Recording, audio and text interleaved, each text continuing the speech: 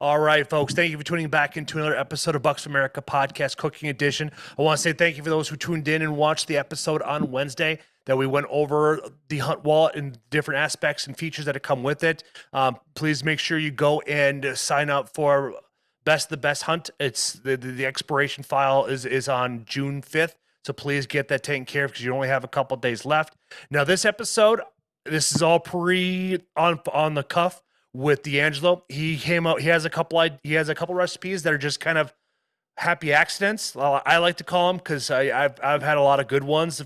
For some other reason, I just have a string of good luck with it. Like for an example, Sunday night I cooked up some ribs with this random seasoning from Mason City with this bacon bourbon jelly, along with this Crunk's jalapeno seasoning. Put it all together, and it would just happen to be fire. Never worked with any of them. I just kind of told everybody, sample them all, get everybody's opinion on them. What do you think? Do you like it? Should I use it? Everybody gave me the green light. Even my daughter gave the green light. Put it on some chicken too, and I barely have any leftovers at all. So that was definitely a win in the category for me. Sounds delicious. Oh, it was, man. It was, especially after having a few beers. And then we got into some Curveball whiskey, which is a barbecue whiskey based out of Wisconsin. Then my dad showed us some Canadian Velvet that's apple, and like, oh, that's you have to like it. And then my dad decides like, hey, let's bust out the fireballs. Like, all you. He just turned 72, and it's like that motherfucker just drank a whole bunch of Fireball. I watched him drink on Friday and Saturday, and then Sunday we took it easy. And then yesterday being Monday, I was like, well, we're letting our livers rest. It's a day of rest. Like I said, my wife's family's from Wisconsin, so we go out there quite a bit. So I'm familiar with the fish fries on Fridays and the Milwaukee's Best or Spotted Cow that gets drinking. Yes, that is by far the best beer out there. And the best part is like it's not tranny fluid, so it's like you're gonna be able to have a good buzz and have a good quality beer. You know what I mean?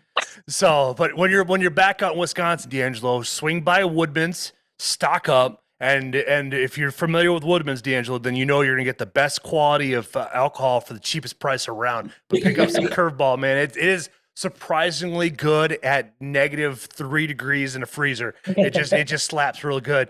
Little goes a long ways. Now, curious, D'Angelo, you had mentioned that you have a couple recipes you want to share. I'm completely in the dark there, folks, but I'm going to let Angelo explain his concoctions. Yeah, so surprisingly enough, the two that I will share, pretty simple, and they both come from antelope and not elk or deer. I killed my first antelope in 2021, and antelope's interesting. It's very polarizing. Either you love it or you hate it. There's typically nobody in between. My first recipe is antelope carnitas. From a was it a rear quarter or a front quarter? It was one of the quarters. Basically seasoned it up, let it sit in. So what I season it with, I typically season most of my stuff with if it's going to be like Mexican style, I use salt. Like to use like the pink Himalayan sea salt. So there we go, my exotic salts, and then some pepper. I use some ancho chili powder, oregano, garlic powder, onion powder, and then some paprika. Let that sit and marinate for a night. And then once we're ready to throw it into the slow cooker, put it in the slow cooker. I add some lime. I add some oranges. When I cook, I typically cook with yellow onion, green onion, and garlic. So I'll chop all that up, throw it in the crock pot, and then with some chicken stock, and kind of let that cook until it's basically falling off the bone. And then once that's done, and once it's all fallen off the bone, I will take it off and shred it all up. And then to serve it, I'll make some pickled onions. Do that with some red onions, throw it in a jar with some vinegar and some sugar and some honey maybe, or instead of sugar, do some honey. And then I will, when it's time to make the carnitas, I'll take them out and throw some of the meat in a pan. And one of the things that I've started to do is cook it in duck fat, which adds just a whole nother. Oh fuck, bud! You're singing my praise. I love duck fat. If it wasn't so expensive, but boy, Yeah, it just super. slaps when it's put together, though. But you can't put a price on good food. That's very true. I agree with you. That 100% right there.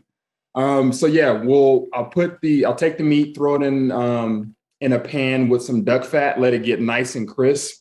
Throw some cheese, and then once I'm done with the meat, I'll put the tortilla in with some oil and let that get crisped up. It's either a corn or a flour tortilla, and then But the raw one. the raw ones, yes, Yeah. got to be the raw ones. Can't be any other. They got to be the ones where you got to cook them to eat them. And then plate everything. So I put the tortilla on the plate with some cheese, so the cheese melts on the tortilla, and then I'll throw on the meat, avocados, the pickled onions, cilantro, sour cream, whatever you want to deck out your taco with, and then throw on the meat. So that is the carnita. And then my other favorite cut is definitely the tenderloin. And this is something that's just super simple. And it is basically you get a cast iron skillet, you salt and pepper up that tenderloin, and get you some garlic, some whole cloves of garlic, oil the skillet, and then throw your garlic in there, let it get a little bit brown, then throw your butter in there, put your tenderloin in the pan, get you some sprigs of rosemary and thyme, throw that in the pan as well. And as that butter browns, you want to just scoop that, lap it up on that tenderloin and cook it to your desired doneness. And that is wild game culinary nirvana right there. Yeah. Oh, I feel that like sounds delicious. one of the things too, I feel like with wild game. So I have twin boys that are 7 years old and they love everything. My wife is the one that cooks up all the recipes. And I feel like a lot of people, when they struggle with like a gamey taste that you're not used to, it's not beef and chicken, a good way to like break that down so you don't have that taste that I don't feel like a lot of people use all the time. And they'll use lemon and lime, but the oranges and squeezing the oranges over everything and then set it, like if you're putting it in a crock pot or something, let those oranges sit in there with it, or let all of that citrus, that marinate with it. I feel like that cuts down a lot. Like, well, neighbor kids over, I don't tell them what it is, and we cook it, they eat it, and they love it. But I think a lot of it is using, the orange juice and garlics and those things to try to help cut that gamey taste. Or find the ones that complement it, like the rosemary and the thyme. They complements the kind of sagey taste that the antelope may have or the deer may have. That tenderloin recipe, is that how you prepared the heart? No, that was a meat eater. It was whiskey and coffee. Yeah, that was fantastic. If you don't have that meat eater book, we could send you that recipe. Dilo cooked that up. We had that. So like on Tuesday nights, we normally have our HUNTwallet meeting, like we were saying. And what we do is we cook, whoever's hosting cooks, for all the guys and the families and stuff. And we always, try different things, but Dee did like the heart and the liver that day, I think. The heart, yeah. And it was it didn't taste like you were eating a mussel. Oh man, that's delicious. I love eating heart. Heart is one of my favorite things to eat.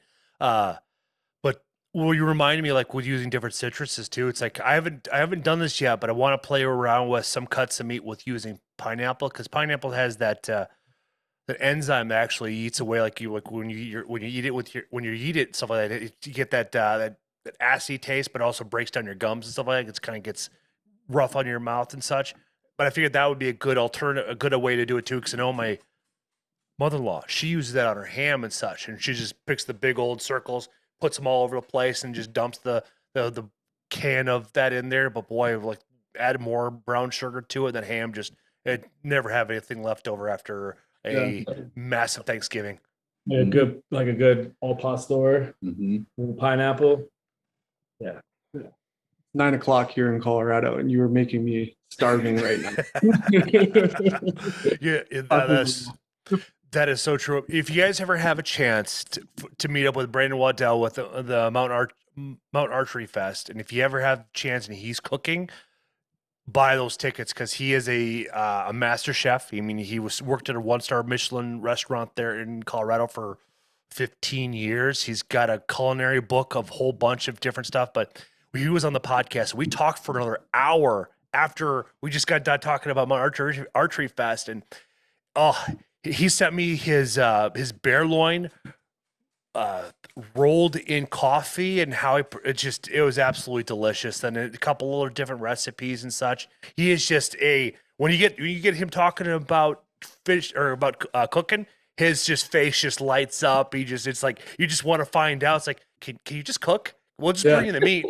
I feel like on his Instagram stories in like the last couple of weeks, he's been on all those math events that he's been doing on setup on. I feel like he showed some of those. Looked like he did like a bomb, like elk popper or something that I saw him working on. But yeah, it definitely. We met him at Sportsman's Expo 2 years ago. Last year. Couldn't have been nicer. I think our booths were like catty corner to each other. And we really enjoyed the brief conversation that we had with him, but I had no idea that he had a culinary background. Yeah, he did that for 15 years, and he also did a lot of truck driving too. We talked about some of those stories on the podcast as well, because he's driven up and down 80, I-90, 35 all throughout here and such from his days of doing that. So he's only been doing math for 5-6 years, so it's been a very short stint outside of those particular careers. But yeah, he's on his 3rd career now. That's awesome. Mm-hmm. Yeah, and like I got one more. Ooh, do tell. This one's I got to go back into art. So my family's originally from Louisiana, and boudin is a big thing, popular in Louisiana, which is basically it's like meat with rice in a casing that you can either grill it, you can either parboil it, and you grill it, you can just eat it put it on some crackers or something like that, or if you parboil it, you can put it on crackers. And that's typically how you eat it down south, or they put them in balls and they put breading around them and they fry them, which, I mean, you can fry anything and it's delicious. But basically, the boudin that I made was from a deer, and it consists of a bunch of green onion, yellow onion, garlic. You add like some parsley in there, season it, salt, pepper, garlic powder, onion powder, oregano, just get you some extra like concentration of flavors in there. You boil all of that. You boil some liver because it has some liver in there to give you kind of like that, like a minerally taste, but not overbearing. So you boil all of that, and then you put it all in a process like a food processor. You boil you some rice. And then you combine everything together, and you get you a casing, and you put all of the filling in this casing. And once it's in the casing, you can tie it off or whatever. And like I said, you can grill that, or you can like parboil that, and then you eat it on some like crackers or bread or toast or something like that. Yeah, when we were in college, I think it was for like Thanksgiving or something. Dee's family came up and cooked everything up there and just at the house. He traveled with that. Oh, he traveled with it. But that was like the first time I had boudin.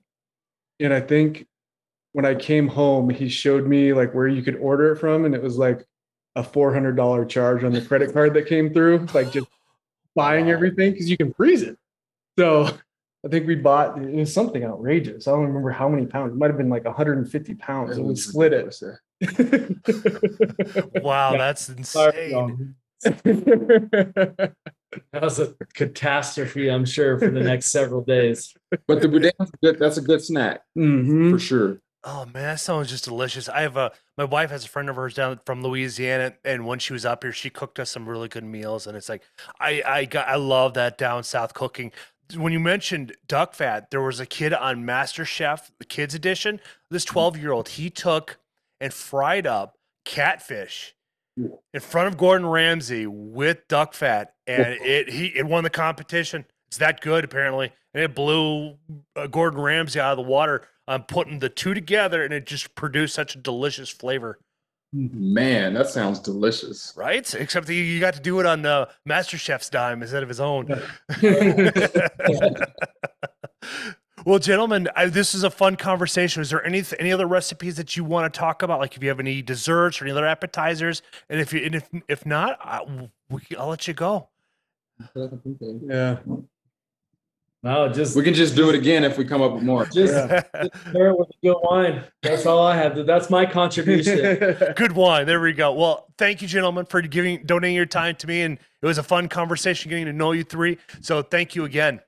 Yes, Thank appreciate you. you having us. It was Appreciate you. nice to meet you. You're very welcome, guys.